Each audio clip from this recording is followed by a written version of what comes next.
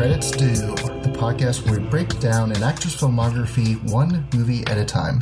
I am Ben Cron, and joining me today is Tyler Owen. Popping those pimples. And Neil Potter. Be prepared for the worst Philip K. Dick interpretation you've ever seen, ever.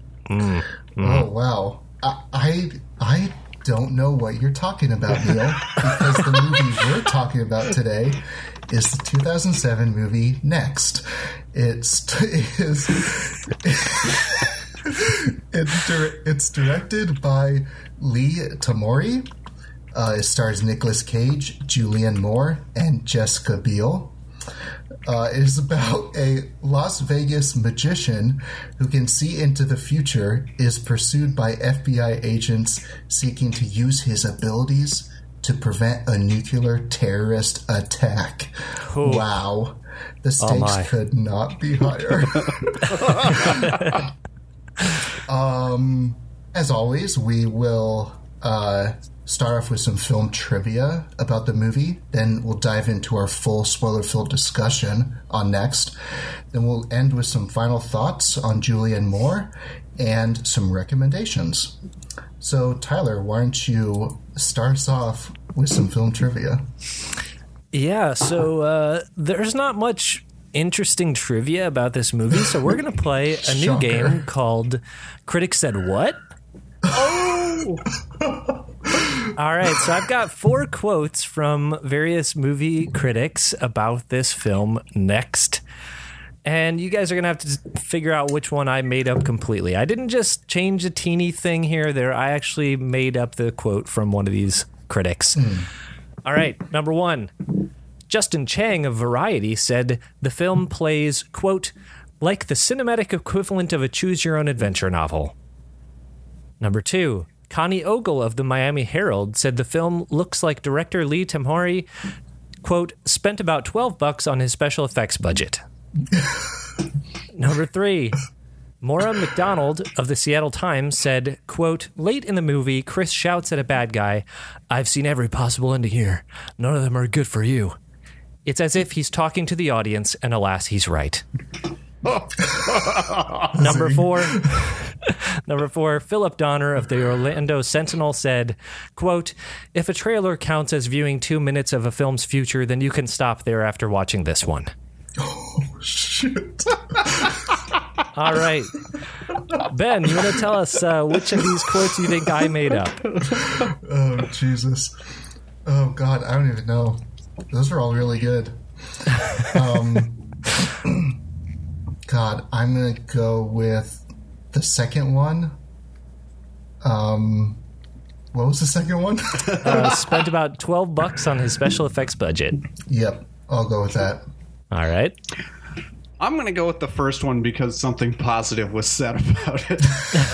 Was it, though? I mean, have you ever read a good choose-your-own-adventure novel? I don't know, Neil. I guess I shouldn't say positive, but not negative. Okay. Not negative. Wait, so you think I said something not negative about this movie? Well, you would make it up. I don't know. Yeah, no. The one that I made up was the last one. If a trailer counts as viewing 2 minutes of a film's future, then you can stop there after watching this one. That was very convincing, and I think you should professionally write movie critic reviews. Oh, well, thank you, Neil. I appreciate that. You bet. Yeah, I can professionally write fake. I'll just make a career out of reviews from fake critics. I'll make a career out of editing fake quotes into the Wikipedia pages for movies. All right, yeah. So people didn't really like this movie. No surprise there. Yeah, no surprise there. Yeah, I feel like we're on the same page, but let's just start off with kind of some general thoughts about this movie. And I'll start off with just, yes, as Neil pointed out, this is an adaptation of a Philip K. Dick novel, or is it a short story? I think it's a short story. Okay. Are you familiar with it, Neil? With that short story? briefly in like looking through, like just kind of watching this movie, I like read a synopsis on The Golden Man, which it's based off of. Oh, right. Yeah, and it's a loose adaptation, and they so it's definitely true because this original one has mutants involved, like sterilizing and eliminating like mutants, and the Golden Man, who's also named Chris, who has golden skin. It possesses the ability to see into the future. Interesting. Yes, but it doesn't say specifically 2 minutes. But so I don't know. I don't know. That's part of the loosely based thing. But yeah, the movie gets rid of that almost immediately.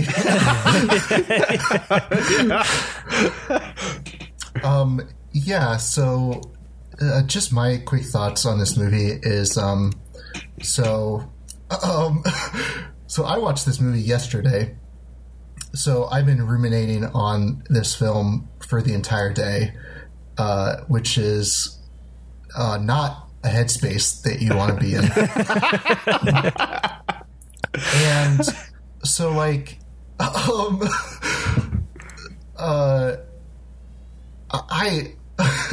that we're going to have a good conversation about this, and I think we will. But honestly, like, I wish we would have just skipped this movie, because I think discussing this movie to any degree and to any like amount of time is more than this movie is worth. I don't think there is absolutely anything redeemable about this movie at all. It's all bad. It is profoundly bad too. Yeah. And not in a funny way. It just in a like, wow, someone wrote this, then someone filmed it, then someone edited it, and at no point were they just like, we should change this. Well, to be fair, the original studio and distributor did drop the film. It was going to be released in 2006.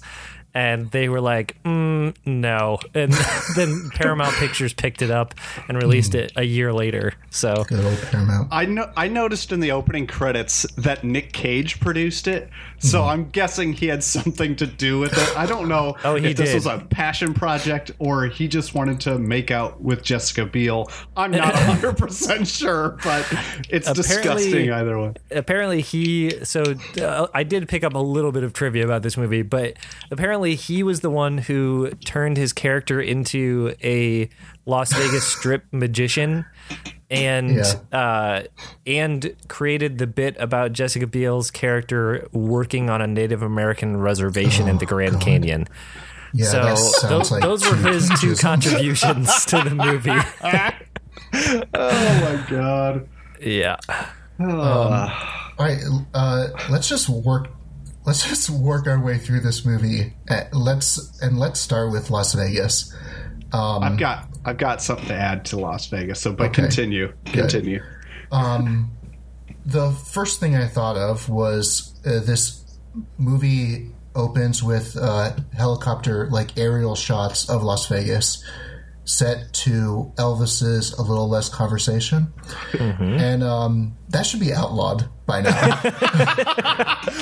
I think everyone has done that, and it is infuriating. I think they actually passed like a federal law that all establishing shots of Las Vegas have to be set to that music. Oh, really? Right. Yeah, it's required by law.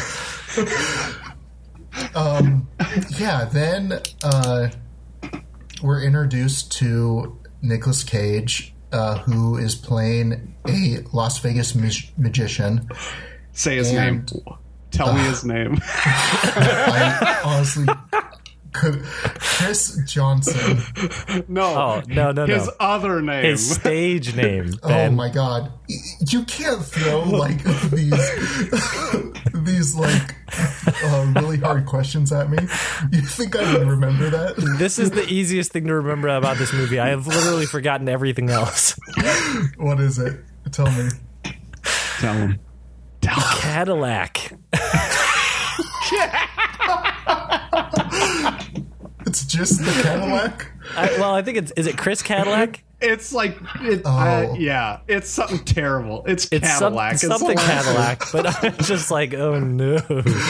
It's so bad. God.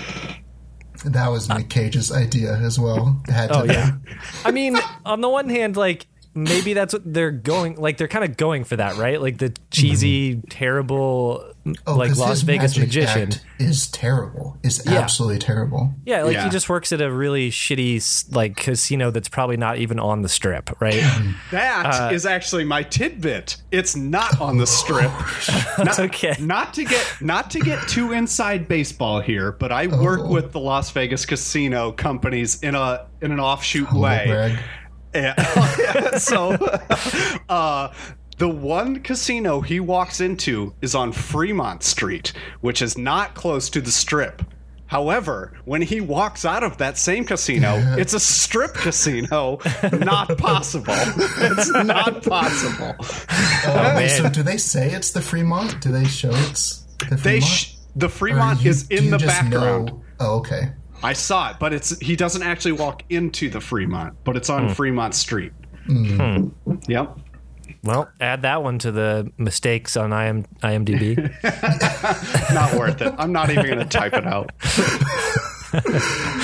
And then, of course, Julianne Moore is introduced in this scene as well, as she is the FBI agent who is like convinced that this guy can see the future. And then I did like her like assistant or her partner who was there for the show, and he was just like not having it. It was like, this guy, this shitty magician. Yeah. So I have a question. Yes. I feel like I need to raise my hand. This is just so like, how did they establish that they found him and determined that he can see the future? Okay, I don't know, but my second thing I wrote down as a note was Julianne Moore made a very big assumption that Nick Cage just knows the future. Well, apparently I don't think it's ever said, but it's implied that that she has been watching him, and that like somehow, because he says he gambles a lot, and so he kind of like uses his future telling to like know when to pull the lever on a slot machine, or like, you know, to know when, like, what cards are going to come up when he's playing like blackjack or something. And so it sounds like she has been following him for a while. They never explain. I don't buy that, because like the fact that the casinos haven't caught on to him, but the FBI has, that is like, there's no way that ever happens. Like his entire like voiceover narrative of how he does what he does and gets away with it makes zero sense. Like, there is no casino in the world that is not like noticing when people are winning even a little bit more than they should. Right. And like, they would, and he works at a casino, they would know who he is. They would know to like mark him as like, no, even though he's only won like a small amount, relatively speaking, he wins it like every week, right? Yeah. At different casinos, and the casinos talk to each other like that. I was like, there's no way that they already know who he is. You got to, the amount of problems with this movie, you got to give it a little leeway. I know. I even contemplate. I'm constantly. You even skipped over me for general thoughts, and I literally just like didn't say anything because I was like, I don't know if I want to talk about this film very long. So let's just get this over with.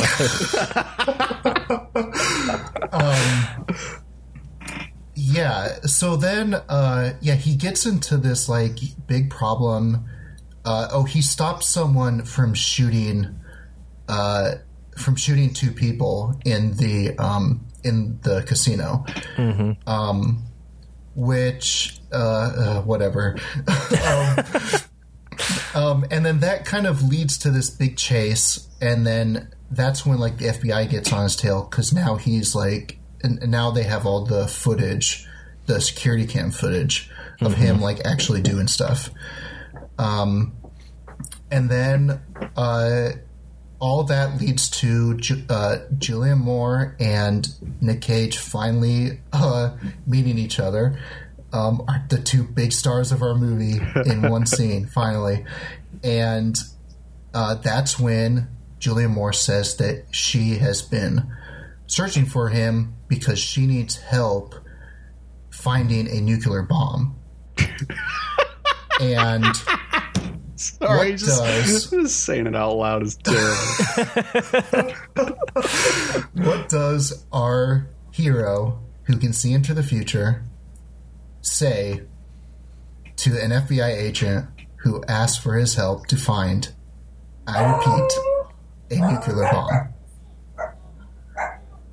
He says, no thank you. I've been having visions of this hot chick at a diner, and I'm going to go to a birthday party with her. That's literally what happens. Yeah, and not only that, but they didn't actually meet. He has that conversation with her in his mind future, and then it rewinds and he's not there when she comes in. And so they never actually even meet. Wait, who? Julianne Moore and... Julianne Moore, yeah. Oh, no. I thought he left, like, mid-conversation. Nope. Oh, really? Nope. So he flashed back... So we watched them have a conversation in his mind for 2 minutes as if he stayed. But then he's like, when he says, oh, gotta go, that's him in the present time saying it and leaving before she walks in. Oh. Ugh. Yeah. I thought she was standing there when he leaves. I thought it was mid-conversation. Well, he does leave in his future mind, but then she then walks in and asks the guy who was there. She's like, I'm just like seconds too late or whatever. Ugh. Yeah. Yeah. There was a lot of problems I had with this movie where, like, I just missed something. The villains of this movie, I definitely thought were FBI agents the entire time. And I was just like, it was like an hour in, and I was like, wow, they still haven't introduced the villains. And then, like, when the villains came on screen, I was like, oh, I know them. Yeah, they just have this, like, division of the FBI that are run by, like, foreign people with accents. There's barely any scenes with them, though, right? Yeah, that's true. No, there's, like, really. 2 tiny scenes where they're like, we have to find him before him before they do. And that's about it. Yep.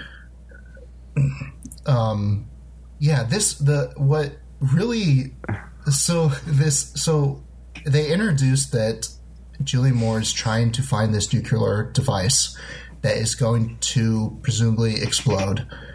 And Nick Cage just is uninterested in helping them. And they don't set up, like, the only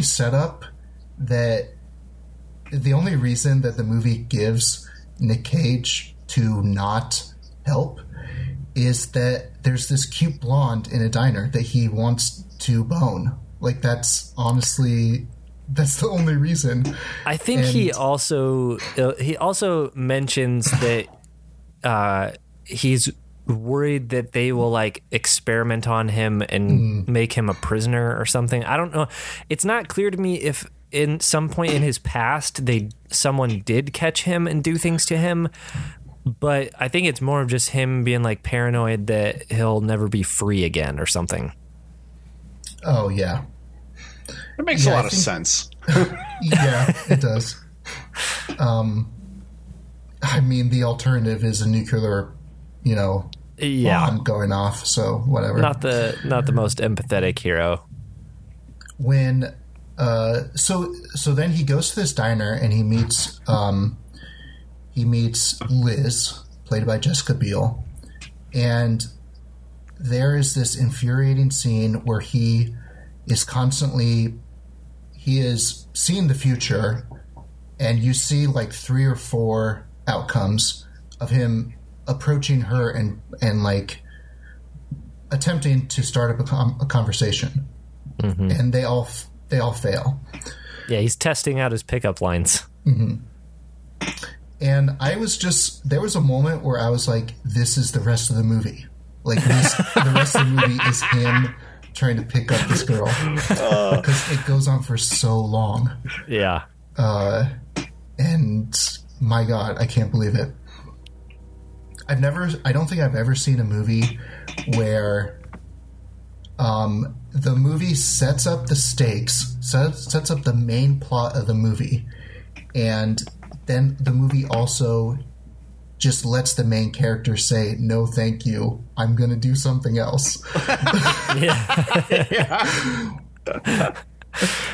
Yeah. So I'm going to draw a weird comparison here, but I feel like the time travel-y future shit in this movie is such a middle finger to the audience constantly.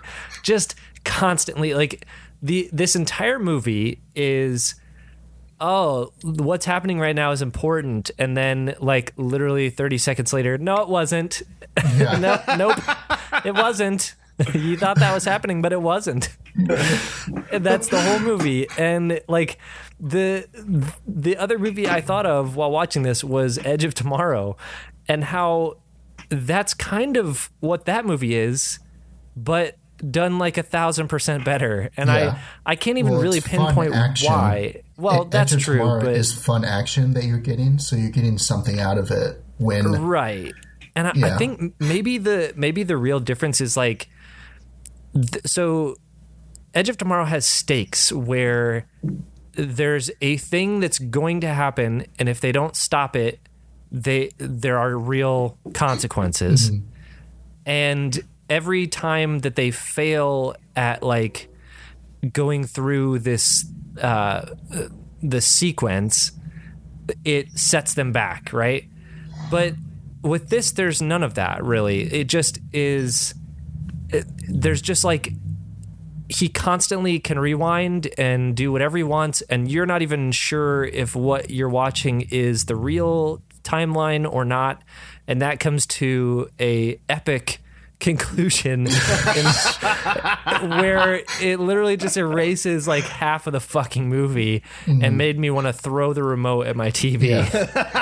Which apparently only happened, that entire sequence only happens in 2 minutes because they do so many setups where it's like he can only see 2 minutes in the future. And then, but he did say he can only see further than that when he's with that girl.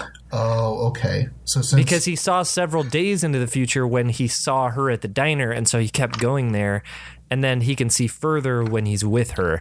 But they don't really fucking care why or even bother to explain what importance that has to anything. This movie screamed, it really feels like the filmmakers were just like, we don't have to explain it in this movie because it's going to be so good that the audience is going to demand a sequel. And then we'll explain all of it in the sequel. Well, I don't even know if they thought that far. No, I honestly think it's just like, just don't fucking explain it because we're going to get a sequel. God. I just can't believe, I honestly can't believe that there are people who are still out there writing stories and movies and books like that think that it was all a dream that's smart writing. Mm-hmm. Like that is the laziest, most insulting finale of anything, to just be like, nope. And I want to say when it's done at its best, it's actually a commentary on storytelling to say that, it doesn't matter because stories matter. They didn't really happen, right? Mm-hmm. But like that is so rare that anyone actually achieves that level of meta commentary well, that any other attempt is just utter horseshit.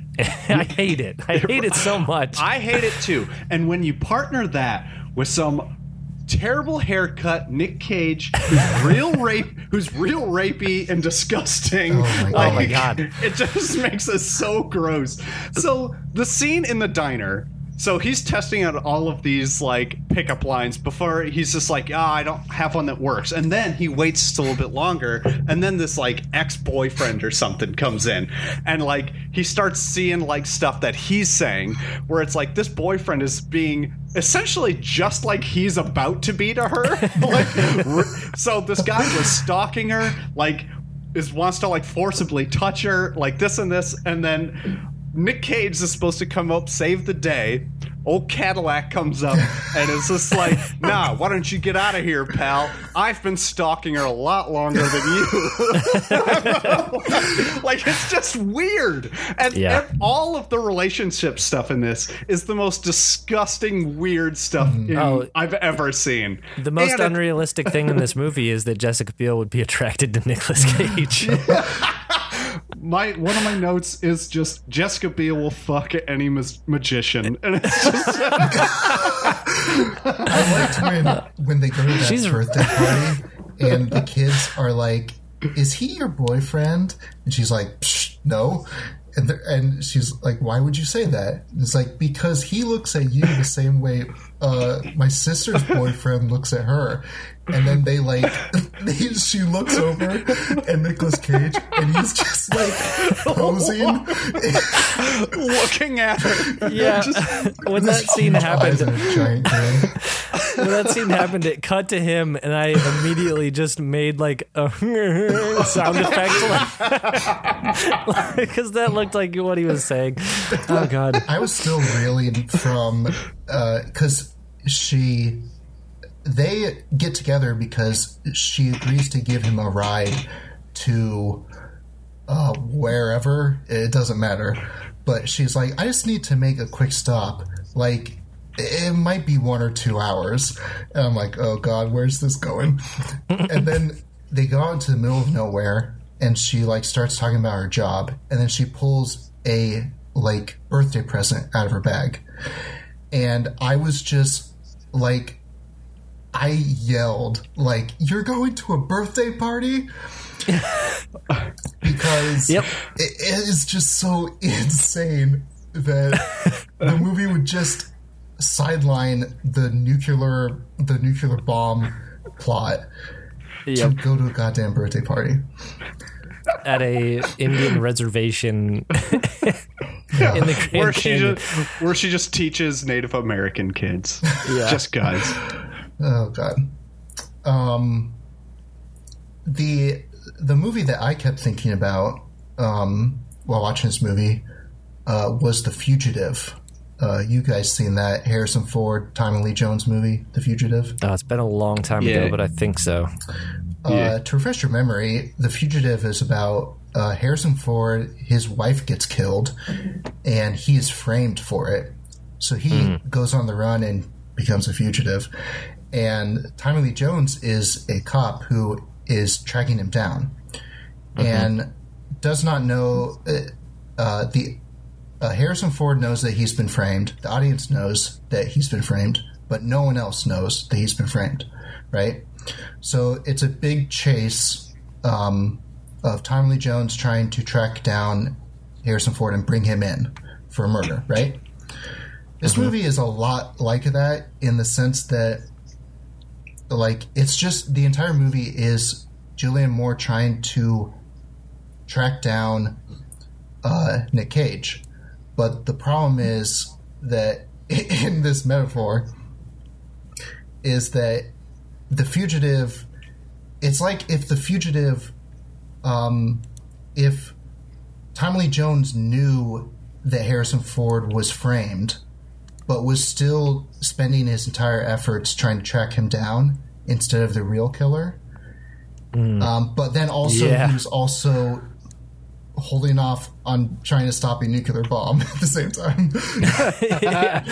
Yeah. The scenes where it's Julianne Moore like with her team and talking with her FBI boss, she's like, at one point she's like, I think we need to dedicate all of our resources to finding this guy who can see 2 minutes into his own future. And the dude's like, all right, let's do it. And I'm like, bitch, you haven't even convinced me, the audience, that you need to do that. And you like, that is just so inane. I don't understand.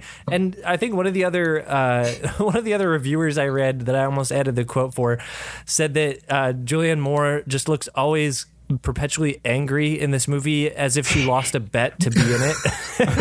And I feel like that's very accurate. She doesn't do a bad job, but boy, does she have nothing to work with, and like the best she can do is smolder the whole time. She's really channeling Clarice Sterling in this movie. Yeah, definitely. And yeah, the script gives no, I mean, this is just a terrible script, and it gives no one like anything, but her especially. It's just like, Jesus Christ, like what? I feel like what a shitty role.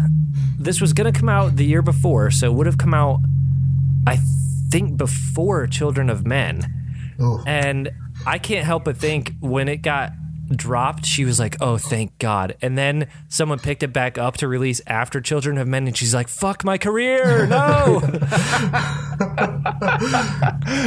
Luckily for her, I think a lot of people forgot about this pretty quickly. Yeah. Fortunately. Yeah, Jesus. Let's talk about Nick Cage for a second. You got it. So this movie came out in 2007. This was a banner year for Nick Cage. 4 movies, including this one, came out. And I would put money on that you guys could not possibly guess the other movies that came out. Oh, God. Mainly because when I looked up what movies came out, I was like, I thought these movies were way older than 2007. The first one is, do you want to make some guesses? I'll make a guess. Do it. I'll guess that one of them was Matchstick Men. Am I right? No. No? One was You're Matchstick close. 2003 was Matchstick Men. So the first one is Ghost Rider. Oh, wow. Yeah, crazy, right? Oh, God. Then there's Next, and then National Treasure Book of Secrets. Right? Oh, is that the sequel? Yeah, that is the sequel to National Treasure. Which National Treasure, I actually like that movie. I don't mind the first one. I do too. It's fun stupidity. It's got Sean Bean in it. Yeah. Who doesn't die, right? Or does he die? I don't remember. Does he get locked in a tomb? Then the fourth one, which I think is his best performance out of all 4 of these, is as Fu Manchu in Grindhouse during one of those fake trailers where women of the SS. Which I think is directed by Rob Zombie. Rob Zombie, yep. That's amazing. And I'm not even sure if he has lines in that movie. I think it's just one shot, and it's one of those, like, you know, in trailers when they're like, and Nicolas Cage as Fu Manchu.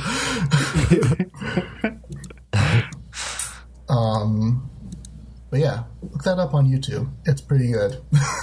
Those trailers in that movie are pretty fun.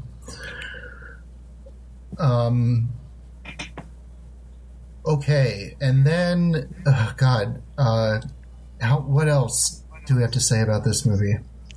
That the end is bullshit. I don't know what else to say about the ending. So, the ending, he finally,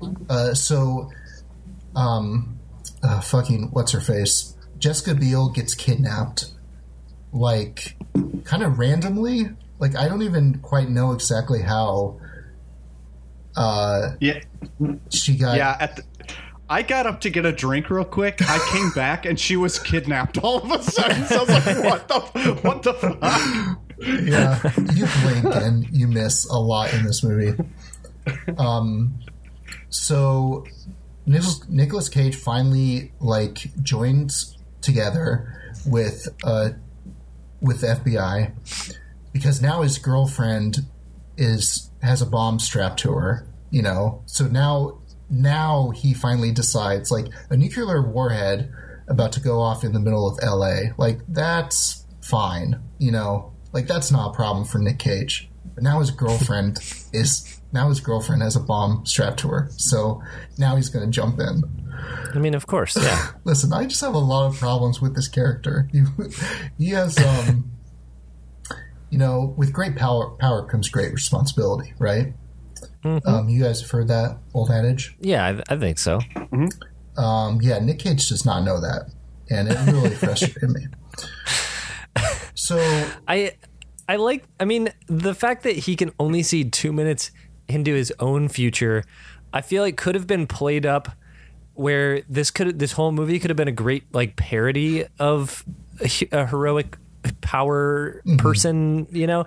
Like, I just love the idea of the big crazy threat is like a nuclear bomb going off, like freaking 24 style. And we've got the FBI and terrorists after him for his skills. And the whole time he's like, guys, what I can do is like a glorified parlor trick. I can only see what I'm going to drink for breakfast when I wake up. You know, like that would have been way more interesting to me than what we got. Like that, the whole movie is set up to be a parody of itself, but they play it totally straight and it's infuriating. Oh yeah. I mean, you can see it totally, like, Jason Bourne can't help because he's off, you know, doing something, and James Bond can't help because he's fighting like Jaws on a space station. So the only person that can help us is, and then Mr. Bean walks in. Like that's what this movie should have been. Yeah.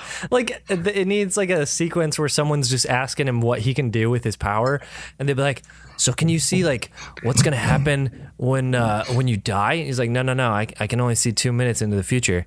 And then he's like, well, can you see like what I'm going to do when I leave here? And they're like, no, I can only see my own future. I can't see anybody else's. It's just like, what a shitty power, man. That sucks. Hey, look, I can tell you what's going to be the next channel on TV. That's pretty sweet. Yeah, Dr. Strangelove is on the next channel. I know that. Yeah. So when he's in a sequence that I actually kind of thought was cool was when they're going to stop the bad guys, and like Nick Cage is like calling out where everyone is, and like he knows when someone is gonna like turn around a corner and shoot at them. So like he's like telling these FBI agents, like, you know, to shoot like there, and then a person pops out. I like kind of thought that was cool, but like also just the action in this movie is just poorly shot, and so it was just like, it was a smart idea. I was like, oh, you're a clever movie.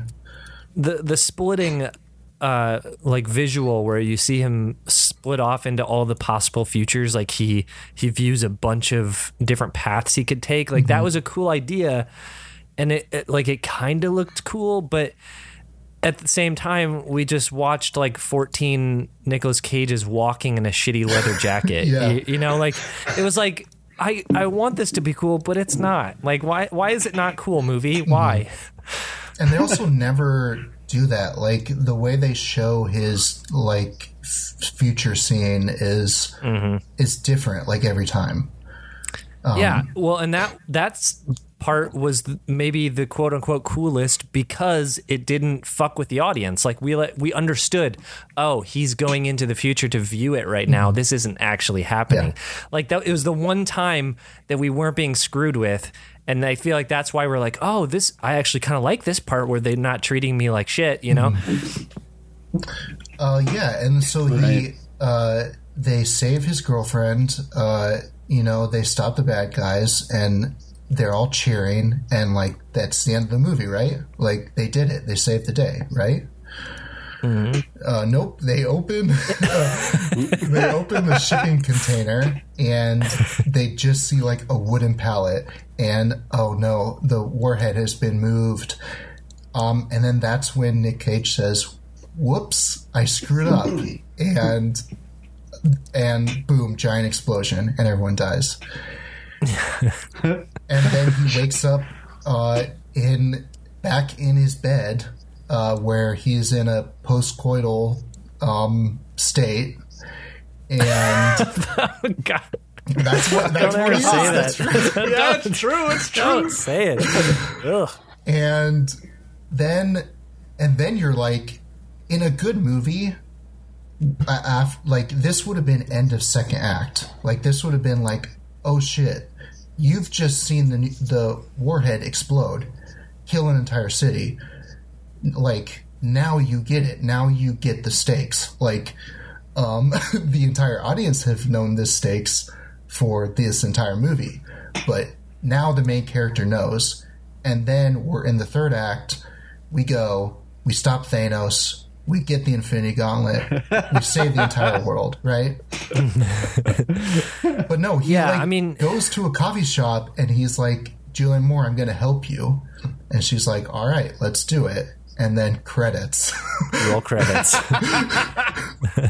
So that giant rewind that gets us back to almost the halfway point of this movie, like, I think you're right, Ben. You really only get to do that once in a movie. And they've already done it to us by this point like 3 or 4 times, where they've tricked you into thinking something was actually happening when in reality it was just his mind.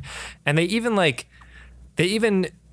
pull like the biggest Boy Who Cried Wolf thing here, because they prime you with the idea that he can only go a few minutes into the future. Yeah. And so by the end of the movie, you're like, well, none of this could possibly be rewind because it's more than 2 minutes. But then they do it again.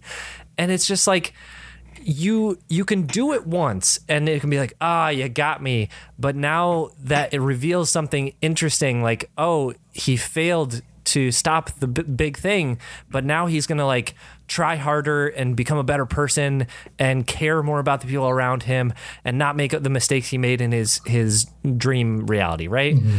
But no, it just ends. And it's just like, that is so, it's not even disappointing. It's just, it made me hate the movie, hate the people who wrote it.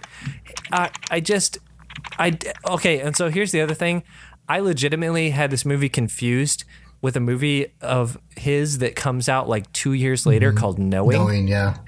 Have you guys seen this movie? No. I have not seen that one, no. It is a movie. So I did not look up either of these movies before watching it. I just assumed that this movie was that movie. In my mind, I had seen both of them and gotten them confused in my head because they're both so bad. And so when this movie ended, I was triply confused because I was like, now wait a minute. I remember there was like a giant fire and a flaming moose at the end of this movie. What happened? I was like so excited for that other shitty ending in Knowing, and I didn't get to see it. So I was like triply disappointed. Oh, God. Sad. If you want to see a movie that ends with a flaming moose, then go watch Knowing. Oh, I have been missing out on that. Yeah, I'll have to check. Also, the difference between, since I did allude to Infinity War, I just want to make clear the difference between this movie and Infinity War is that they were filming the sequel to Infinity War when that movie came out. And like that's why I like kind of I said that like this movie feels like they were going to get a sequel, like they thought they were going to get a sequel, because like none of the Jessica Biel stuff is addressed. Like the main plot is about stopping the nuclear threat is never concluded. And so like that's why I feel like they were like banking, they just did a lazy job because they were banking on getting a sequel. Like I really felt that way. Ew. And Ew. I feel like that is props to having that much balls, but like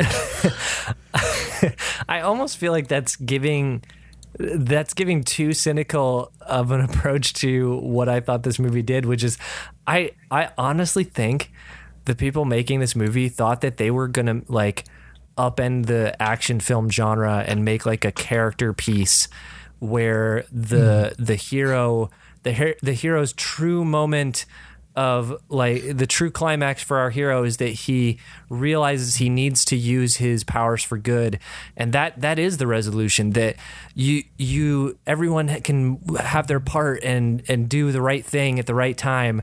And like, I don't think they were gonna do a sequel. I don't even know I think they were like trying to be artsy as shit, and it just was awful. It just was really awful. Yeah. Oh God. All right, let's get into final thoughts. Yeah. For every movie, we give Julianne Moore a rating of from 1 to 5 Julians. What we thought, how she did in this movie. I feel like we're going to be unanimous in this, and I'm going to say 1 to 5. Wait, I'm going to say 1 Julians for this movie. I thought it was awful. It's garbage. I mean, please, like, you know, we talked about Children of Men last time, and she was only in 20 minutes of that movie, and we talked about, you know, why we ended up talking about that movie. And, you know, Children of Men is a movie that, like, you know, when we you know, we use this platform, like, when we talk about movies, like, I think the idea is that, like, if it's a good movie, like, our audience will go and seek out that movie, right? So, like, the movies we talk about should be interesting, in some sense of the word, whether it's good or whether, you know, there's something worthwhile about that movie. And I think that there is absolutely nothing worthwhile about this movie.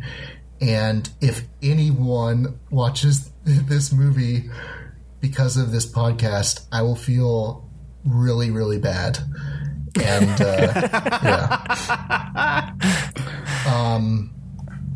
also, we never brought up the meme that this movie made of Nick Cage dodging the sniper bullet. Yeah. I'm sure you guys have seen that GIF, right? Of him. Yeah. It's terrible. And, wildly flailing. Yeah. And when I saw it, I was like, oh, there's that meme. This is that movie that it's from. All right, Neil, what are your final thoughts? It's just so bad, so dumb. He has just terrible haircut. Nick Cage is always shaving in this movie too. Yeah. I don't know if you realize he shaves like 3 times. And for that, I'm giving it 1. Just for that alone. You know, 1 out of 5 Julianne Moores. Julianne Moore didn't want to be here. She's just, I don't know, she's just as dumb as everyone else in this, really. So it's just not good. Yeah, I'm with Ben. If you listen to this and you're like, oh, I want to see what they're talking about, you know, don't. Just don't. Like, you're fine not checking this out. It's fine. Watch something else, please. Yeah. Tyler? Yeah. I'm going to agree with you guys. This is a 1 Julian. This is a not good movie. I think Julianne Moore, in most of the other movies that we've done where we would say it wasn't a great movie, I feel like we all still were like, yeah, but Julianne Moore was still pretty good, and in fact, maybe she was even the highlight. Here, she was just, I don't know if it was just poor directing or like editing or what, but no one is making her look good here. And not even her. Like, I don't know if she just was like phoning this in because she knew it was going to be bad, but I can't even recommend it just as like but she still was good, because she's really just not. I had a similar feeling as you, Ben, when I was thinking about having to talk about this movie. I was like, oh God, do we have to? Like, this was the first time watching a movie for this podcast where I was just like, I'm upset with the premise of our podcast. I'm upset that we did this to ourselves. It just is not worth it, and it should be scrubbed from the internet. Just don't allow anyone to watch it. Take it off. I mean, this is the problem is that I had never seen this movie before, and I didn't know much about it. If I had seen it, like, we would have skipped it. And it's funny. I think I might have been the one who was like, "Yeah, let's keep it on there," because I literally thought it was Knowing, and Knowing is a bad movie, but is one of those bad movies that's fun to talk about because it's so batshit insane. Yeah, so just maybe that's part of my recommendation. If you want a really bad Nick Cage movie that's fun, go watch Knowing instead, because there's way crazier, cool CGI shit going on and batshit insane ending with, like, I guess who cares? I'm going to spoil it. There's aliens, and no one knows that it's aliens until literally the last 5 minutes, and it's crazy. Comes out of nowhere. Yeah, it's stupid, good, bad. Yeah. Solid. So yeah, it might have been my fault that we watched this movie instead of Knowing, because I literally confused the two. Hey, I'm fine with blaming you. I'm fine with yeah, please, yeah. Let's get into some recommendations. Let's hopefully talk about something good. So, Neil, what do you got to recommend for us? Absolutely. I've got the Netflix kind of like little anthology animated series of Death, Love, and Robots. It's a collection of animated little featurettes that are all, I think the longest one might be like 20 minutes, if that, 15 minutes. Super short, super breezy. All of them are completely different, and not all of them are home runs, but like the first 4 and then kind of scattered throughout are all awesome. Like, without getting, it's totally not safe for kids, work, all that. Like, it's extremely vulgar, lots of gore. Like, the first one is like, it's got some of the goriest shit I've ever seen in my life. It's got like nudity and stuff in it. So I mean, just take that in mind if you're gonna give it a watch. And also, you might not know this, but this is this series is one that Netflix is experimenting with for episode order. So episode order is not the same for everyone. So for me, the first one was like the most family friendly one, which was the three robots in the post apocalypse or whatever. Oh, sure, yeah, that was episode 2, I think, for me, maybe. Yeah, so they flip it around for everybody. Oh, I wasn't aware that was a thing. Well, yeah. This is going to be a lot harder to refer to then. So the first one I saw was like it was like a battle thing, or like you put your mind into like this beast thing, and you'd fight them in like a cage fight kind of thing, and people would take bets on them, and then like there's like the main chick antagonist of that, and like this weird corporate guy, and like it had like a cool, like some of the animation in this is some of the best animation I've ever seen. Like, dude, that episode is gorgeous. I love that one. Oh, it's so insane. And that's not the only one that has some of the most impressive CGI like ever. Like, I don't, it's pretty incredible. And there are a couple of, I guess another few standouts was the 3 robots one was good. That one was called Sonny's Edge.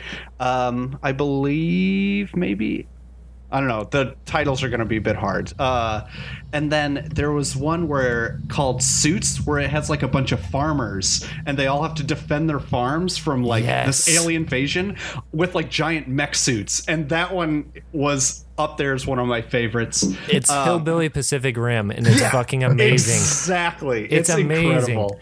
Yeah. I loved it. There's like a funny one where like yogurt takes over the world. Like, that one's just a short little funny one. And then one of my favorites was this one called Zima Blue, which had a really cool like animation style, but it's all based around like this color blue. And like, I'm not going to give it away because it's kind of got a cool like premise to it, but it's like an artist who is obsessed with this color, and you find out why at the end. That's like really interesting. I haven't watched that one yet. Oh, it's super good. But like, I highly recommend it. It's so cool. Like, but not all of them are home runs. But like, none of them are bad. I'd say they're all pretty good. But I definitely check it out. Love, Death, and Robots is what it is. Cool. Yeah, my wife and I started watching those the other night. When we need to do laundry, we usually pick something like we usually like watch YouTube videos or something that we aren't too invested in, so that we can like not watch the screen and just fold a bunch of laundry. Right. And we watched like 4 episodes in a row and didn't fold shit because we were so engrossed. So yeah, it's really good. I'd highly recommend it as well. Cool. Tyler, what do you got?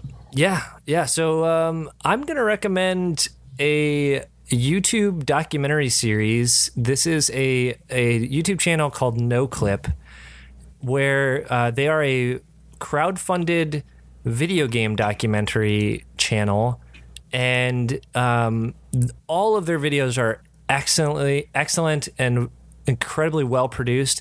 But I'm going to specifically recommend a full-length documentary that is about the Half-Life series of games. Notoriously the some of the best and most inventive first-person shooters in history, and we were kind of promised a future installment of that that has just never come, and it's been like over a decade now, and it'll probably just never happen. Hashtag fuck Gabe. Yeah. I mean, say what you will about the current state of Valve, but this documentary it's not about Half-Life 3 or Half-Life 2 Episode 3. It's not about what could have been. It's about what was. It's about the impact that the first and second Half-Life games had on video game and popular culture.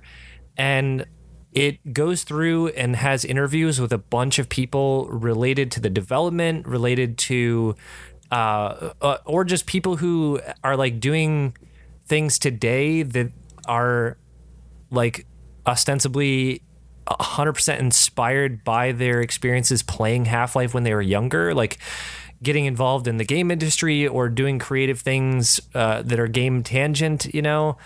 And so it's like this celebration of these incredible games. And Half-Life 2, I was too young when Half-Life 1 came out to really dive into that one and play it, but I played Half-Life 2 the first year I was in college on a laptop that I bought with some money for like a school laptop, and it was the first time I had really had a PC that could play decent games. And I played Half-Life 2 for the first time, and it was just like, holy shit, this is I don't think people realize like just how big of a like paradigm shift that game was. And you can kind of relive that through this documentary. So it's NoClip is the channel, the production company. They do incredible stuff. Check out their other videos too, but I highly recommend their Half-Life documentary.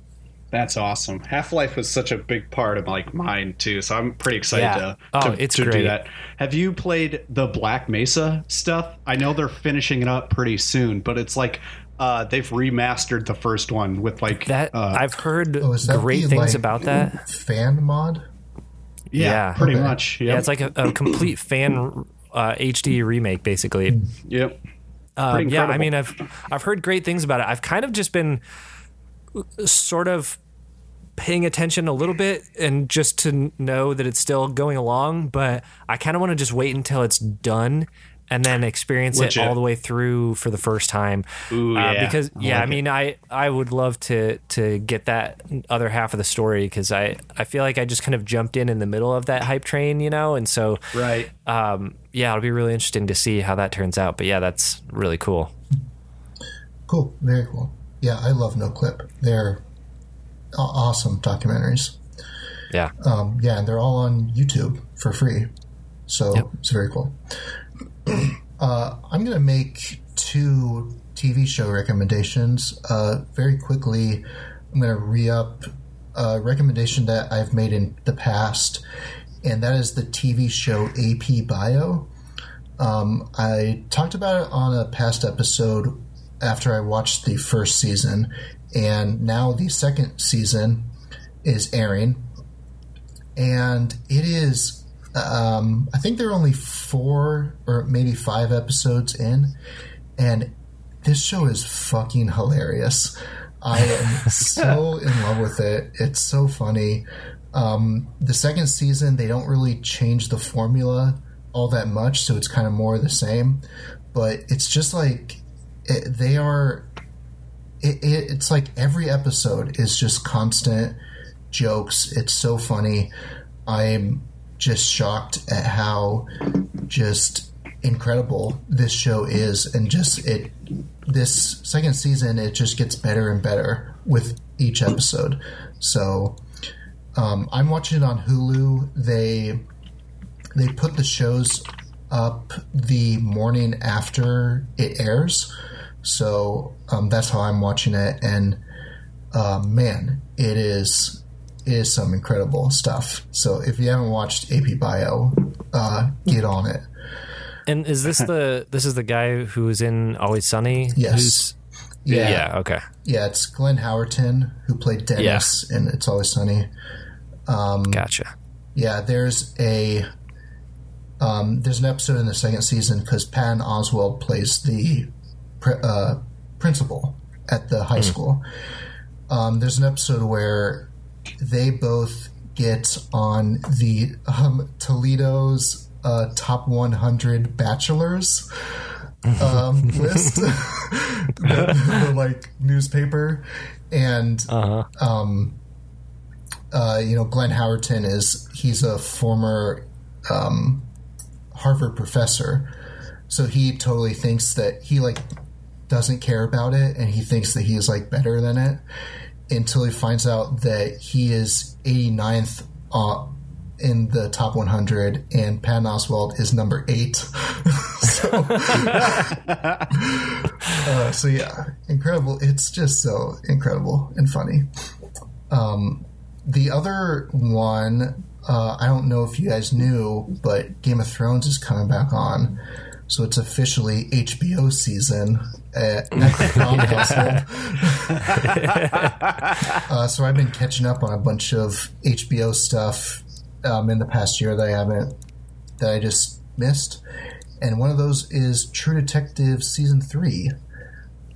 This is the like detective anthology show, which the first season is like one of the best seasons of television. I think that's out there. You cannot go wrong with that season of True Detective. Mm-hmm. And the second season is not good. Really, really bad. But the third season it's very like a return to form. It's very like a slow burn. I think I'm halfway through, and it's very like focused on the investigation, the like crime that is at the center of the show, more so than the first 2 seasons that were like very focused. It was like a character study of the detectives, and mm-hmm. I imagine that this is all like set up, that like the second half of the season that I haven't watched yet is going to be more of that character study that you kind of expect. But it's really fascinating. I think the investigation is like really interesting. Like I think it's based on like real events, or like it's inspired by like a couple real investigations. But I mean, this is something that like it feels like something that you would see in like a true crime, documentary. Like it's something it's really fascinating, and it has a lot of like twists and turns that kind of keep you guessing. And the like main reason though to watch this show is Mahershala Ali, who plays basically the main character, the lead detective in this show. He is incredible. Like, man, he is such an incredible actor, and I feel like he's just like hit it out of the park in like everything he's done. But then but watching this, he plays this character in like 3 different ages. Like it's like him in his like late 20s, and then like mid 40s, and then like late 80s, I think. And man, just like seeing an actor portray a character like that in like 3 very, very different stages of a human's life, and like getting it down perfectly, and like making it feel like it's the same person, and not just because it's the same actor, but like it feels like the same human, and it's incredible. So is that a common thread through the 3 anthology series, the time jumps?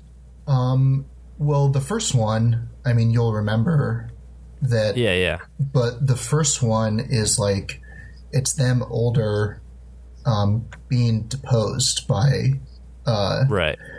About the case. And then, but the first one, the other 2 timelines, like, they didn't coincide. Like, they just there was like a like time jump at like halfway through the season. The second season, I don't think had any of that. Okay. So this is definitely different, that you're seeing the like 3 timelines kind of all at the same time. But it seems like they're really leaning into that from the first season a lot more. But yeah, I mean, this, if you haven't watched True Detective, I mean, Mahershala Ali, his performance is like the reason to like watch this show. I think, he won an Oscar just a little bit ago for Green Book. Is that what it's called? Yeah, that's the last one that came out. That's green. Thank you. Which I think, I did not see that movie. A lot of people, there was a lot of hate for all the awards love that movie got. But like, I think if Mahershala Ali doesn't win like a bunch of Emmys for this performance like next year, I mean, I think that it's an outrage, because he is just so incredible in this movie, in this show. Awesome. Also, Scoot McNairy is in this. If that's not enough, Scoot McNairy plays who obviously everyone knows Scoot McNairy from Batman vs Superman. Yeah, where he played the guy who got that building jumped on him. Yeah, that important plot point of BVS, DOJ. But he's this incredible character actor who, I mean, when he pops up in anything, it's just like, you got to watch it. And he's pretty incredible in this show. All right, so yeah.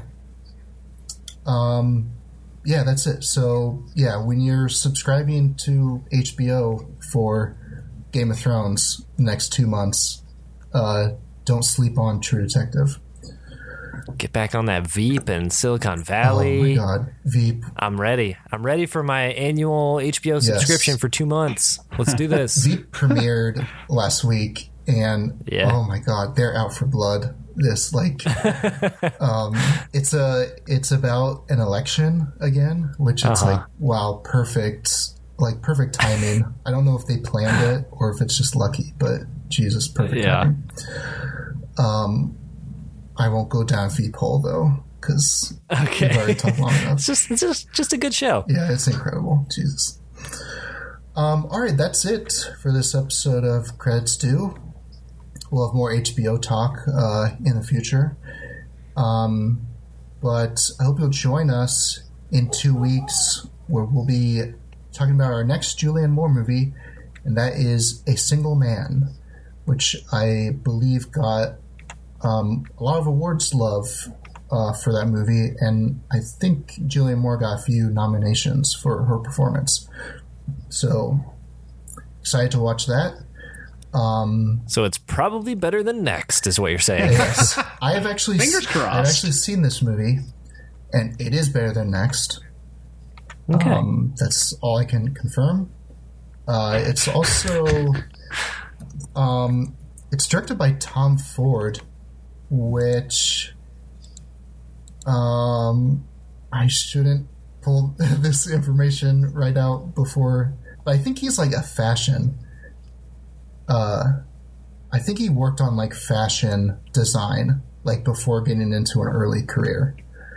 I will. Yeah, he was the creative director of Gucci. Interesting. So this movie, at worst, it features a lot of attractive people dressed to the nines. So, all right. Yeah, I've never seen it. I'm excited. Cool. So yeah, I hope you'll join us for that. And until then, Tyler, why don't you tell people where they can talk to you about time travel and stuff? Oh, yeah, sure. You can find me on my Twitter at Tyler Owen and on my website where I make video games at randomseedgames.com. Yeah, you can find me, Neil, on Twitter at Dino Neilman. And you can find me on Twitter at Cronmaster. That's CROGHAN Master. And you can follow the show on Twitter and Instagram at Credits Due Pod. And until next time, remember, as always, you're gonna let me die. That's it. This is the only line that I can remember.